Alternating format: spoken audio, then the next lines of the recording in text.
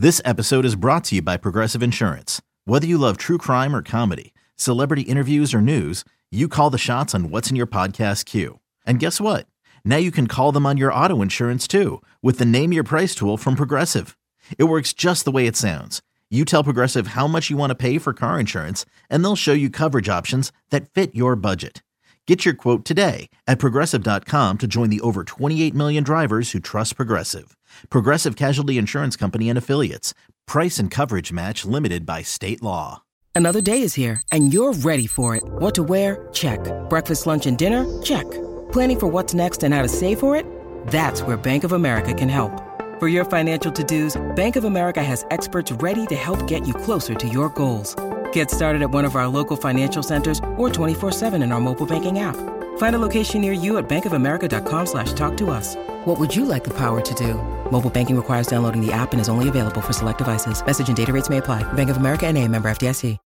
This is It's Always Game Day in Cincinnati with Lindsey Patterson and Mike Santagata.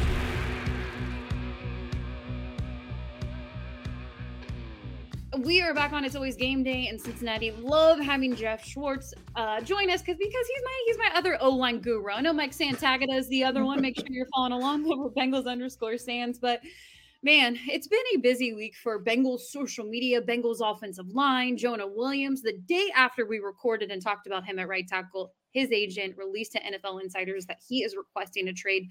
I don't blame Jonah. We've talked about Jonah Williams plenty this offseason. I was okay with Jonah Williams playing at left tackle this year. Obviously, I'm really happy that Orlando is an upgrade over Jonah, and then thought, hey, you move him out to right tackle. We'll see how that goes. Understand, contract year for Jonah Williams. He wants to make that left tackle money. But at the end of the day, I feel like Jonah's going to play at right tackle. But what did you kind of take from all of the trade demand and Jonah Williams right tackle? It made sense. The contract year, try to get him to play out of position after a down year where he played through an injury. I mean, just fully makes sense. Now, do the Bengals honor it? I mean, what is the point anymore? Who is out there that you need the money? And when you look back at this free agency, they did a good job. I think the thing that stops it from being like an A rating is just Joe Mixon still hitting you at 12 million and Jonah Williams is hitting you at 12 million. And for what they're probably going to give the Bengals this year, those cap hits should be lower. Now, I think the guys they signed, slam dunk, hit it out of the park. It's just, man, could you have moved Jonah Williams or reduced the cap hit on Mixon and gotten Dalton Schultz at $9 million? Seeing that deal just makes you go like, oh, 1 year, $9 million is exactly what the Bengals should be playing in. That's their market. But it is what it is. I don't think it's a bad free agency. It's just when I look at it, it's like, man, one of the all-in years, and there's a lot of cap going to places that probably aren't going to add a ton of value to this team. We hope that Joe Mixon comes back. It seems like he's going to be on the team, even if they had a draft pick. So comes back and plays it wasn't that long ago, 2 years ago, he played at a really high level. And I thought at times, especially the 5 touchdown game, but at times other than that too, played at a really good level this year. He's only a runner, so he's going to be off the field on these passing downs. And is that worth the $12 million? I don't know. We're at the point, it doesn't matter. We move on, and I think those cap hits won't be there next year, but going to root for him this year. I mean, he needs to do well. I think I'm gonna start with Jonah Williams. One of the things about the Bengals front office, they don't really care if you have an opinion or you want to be traded. Yeah. I mean, they're like, okay, you want to sit right down? You want to sit there? I see Carson Palmer as an example in 2011. Credit to the front office to be able to get the picks they did for Carson Palmer. But it's their time. They're in no rush. Does somebody want to take $12 million off the Bengals books next year? Then yeah, you're going to sign up. You're going to sign up probably average or maybe a little bit below average right tackle, or maybe La'el Collins will be good to go at the right tackle position. I know the Cody Ford situation, they're paying him that minimum, which is good to me. If he's a depth piece at right tackle, I don't think he's going to be your answer right tackle. The details came out. It's just a $1 million deal. I think he's fighting for a roster spot, to be honest, which is what he's been the past 2 years. I know some people have been trying to hype it up. He's only given up so many sacks. That's because he's been benched. He'd give up more if he wasn't benched. So I think at the end of the day, look, Jonah Williams, he's always been great. His time in Cincinnati, you never really hear much from Jonah Williams. And I do think of him as a person. He hears this news and he's coming back this offseason from injury thinking, right, I'm going to play left tackle. Oh, wait, I'm not playing left tackle. And I thought I had one more year at left tackle here, because I thought as soon as we saw the Orlando news, before he said left tackle in some of the insider tweets, that maybe they were going to move Orlando Brown to right tackle for 1 year, but you pay him that for a reason. So he's your left tackle. And I think at the end of the day, if they can't find a trade partner, Jonah Williams is going to be the right tackle next year.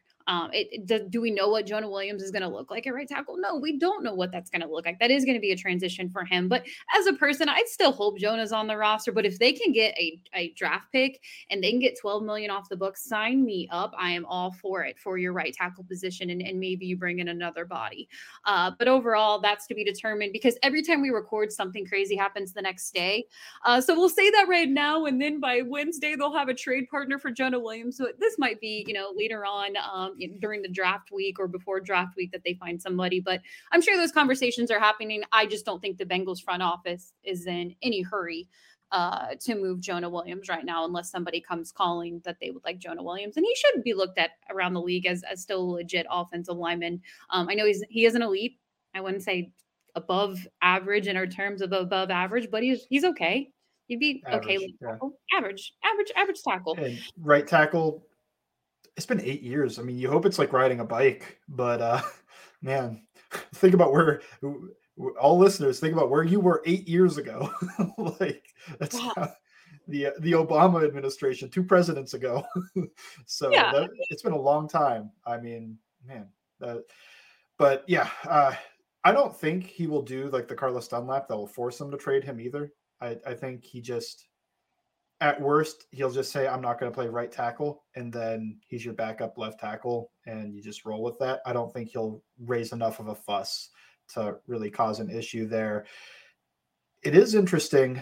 It doesn't have to be a draft pick, There are some interesting, I mean, this is all speculation. I completely doubt this happens, but I don't know. Just think about like flipping Jonah to a team that's rebuilding and getting one of their older expensive pieces out of it. They take on the cap hit for 1 year. You might have to throw in a pick or something, but man, you look at the Colts and they don't have a good left tackle for a rookie quarterback to step into. So I don't know, is like a DeForest Buckner available? And you have to probably send something else with that just because DeForest Buckner is really good, but just interesting. I think the Bengals have always kind of done those player for player trades more than just player for draft pick trades. So that's just something I thought about lately was, his value in a draft pick only is probably like a late 3rd, 4th round pick, just because it's 1 year and he's coming off a big down year and an injury. But what if you could flip it for a player that the team doesn't want on the books for the next couple of years? Look, I'm all for a player that you know what you're getting. If you can get a player from another team and maybe it is a 1 year, 2 year situation that you're getting for Jonah Williams, I'm all about it, because you're going to get him probably cheaper than $12 million. And that's more money for your roster. And I'm all for it. If Jonah Williams is a right tackle next year, I hope he's a good right tackle. And then he plays himself into a good contract year and he goes on another team where they're like, you're a left tackle, probably not going to get paid the high dollar at left tackle, but still get a multi-year contract elsewhere. Do you think it changes anything when you think of pick 28 for the Cincinnati Bengals right now? Oh man, if Jonah refuses to play right tackle, it really feels, because La'el Collins probably not ready week 1. That feels like you don't want to have that Steelers game again, that week 1 game where all of the hype is there and deflated by halftime. Like, what is this? What is happening to this team? You don't want to start slow. You don't want to start as slow as you did last year. And man, the way that happens is you face a good edge rusher and you've got Cody Ford or Jackson Carman out there at right tackle. And it's like, oh boy, here we go. So I almost feel like, man, do you just want to get a right tackle at that spot? That means you'll get a cheap player on your offensive line, which everybody else is expensive except for Volson. So you have 3 expensive pieces and then there'd be 2 cheap pieces. I don't know. I find that part interesting.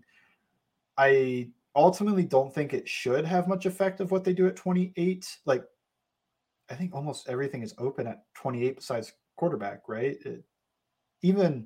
I don't think I would, even though mock draft had them taking a safety. I don't think I would, but I mean, I don't know, maybe.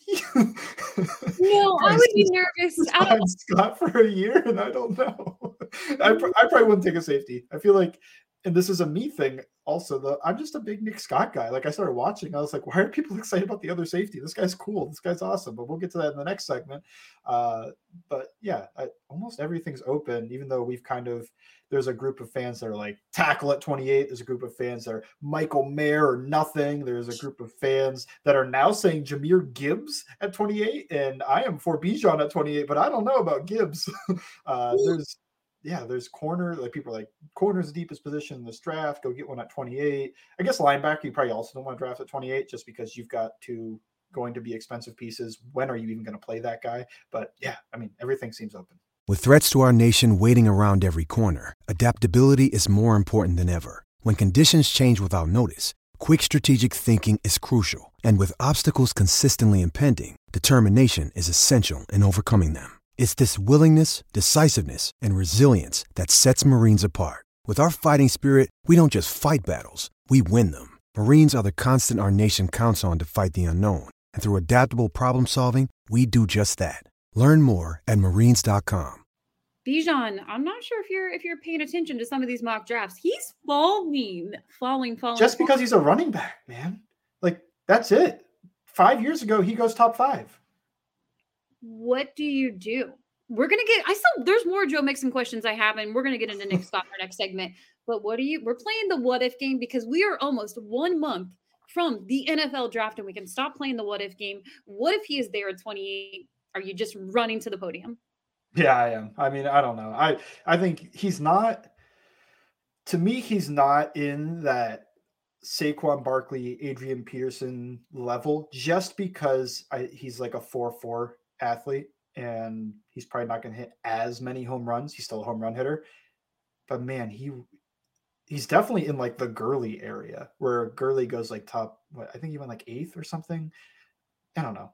He's definitely in that, like, just a step below what I think are like slam dunk, no doubt about it, all pro talents. I think he could easily be an all pro talent, but I just don't think it's a slam dunk he gets there. I think his floor is probably like, I don't know, a top 12 running back by year 3. So I'm running to the podium just because there's some other guys I have like fringe first round grades on, but if Bijan's there, that's a clear first round grade, and positional value means so much. Like, I think if you have two guys around the same level, you go with the more valuable position.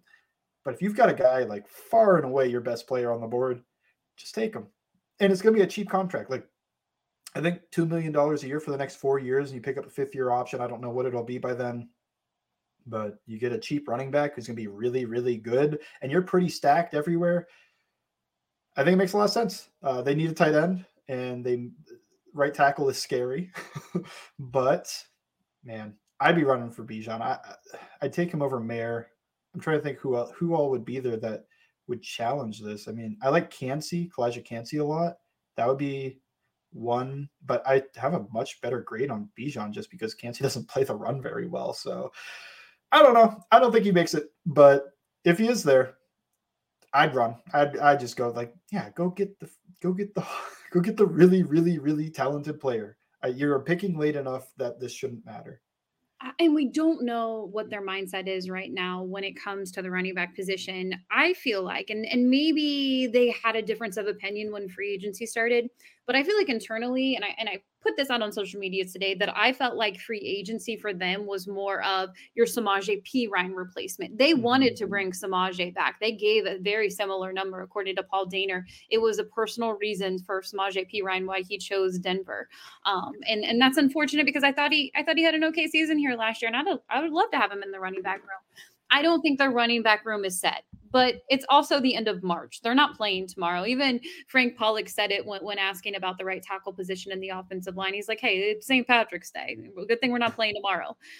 They still have decisions to make. And I think that when you look at free agency and the available running backs left, if they were to bring in a guy, Jerick McKinnon is another one. But I think everybody, that's my guy. His age is, injuries. Tell people why that would be good, McKinnon. Okay, McKinnon, because he does what Perine does, not as effective as a pass protector, but he can pass protect. He's smart. He picks things up. He's a little slight for that. Hopefully the Bengals move past their issue with that, or if that even is the issue with Chris Evans. But man, he was the pass protection guy. He was the passing down back for the Chiefs in their Super Bowl. He made the smartest play of the game just to fall down right at the 1 yard line. I mean, he's a smart vet who brings you not only pass protection that's going to be probably the best you can get either in the draft or in free agency at this point, but also he's so explosive still. I know he's 31 years old, but he's been injured, but there's not as much wear on the, like he hasn't been running as much because he's missed years. So to me, when I look at it, it's like he was still making 80-yard plays. He beat Logan Wilson to the end zone and scored a touchdown against the Bengals. I mean, this guy's very athletic, and everybody screams about Pacheco, but and this has been the issue, is people talk about you can't trust Mixon in crunch time, blah, blah, blah. They didn't trust Pacheco in 2-minute drills either. Like, he was the running back, and then they had a passing down back, which is a lot of teams anymore.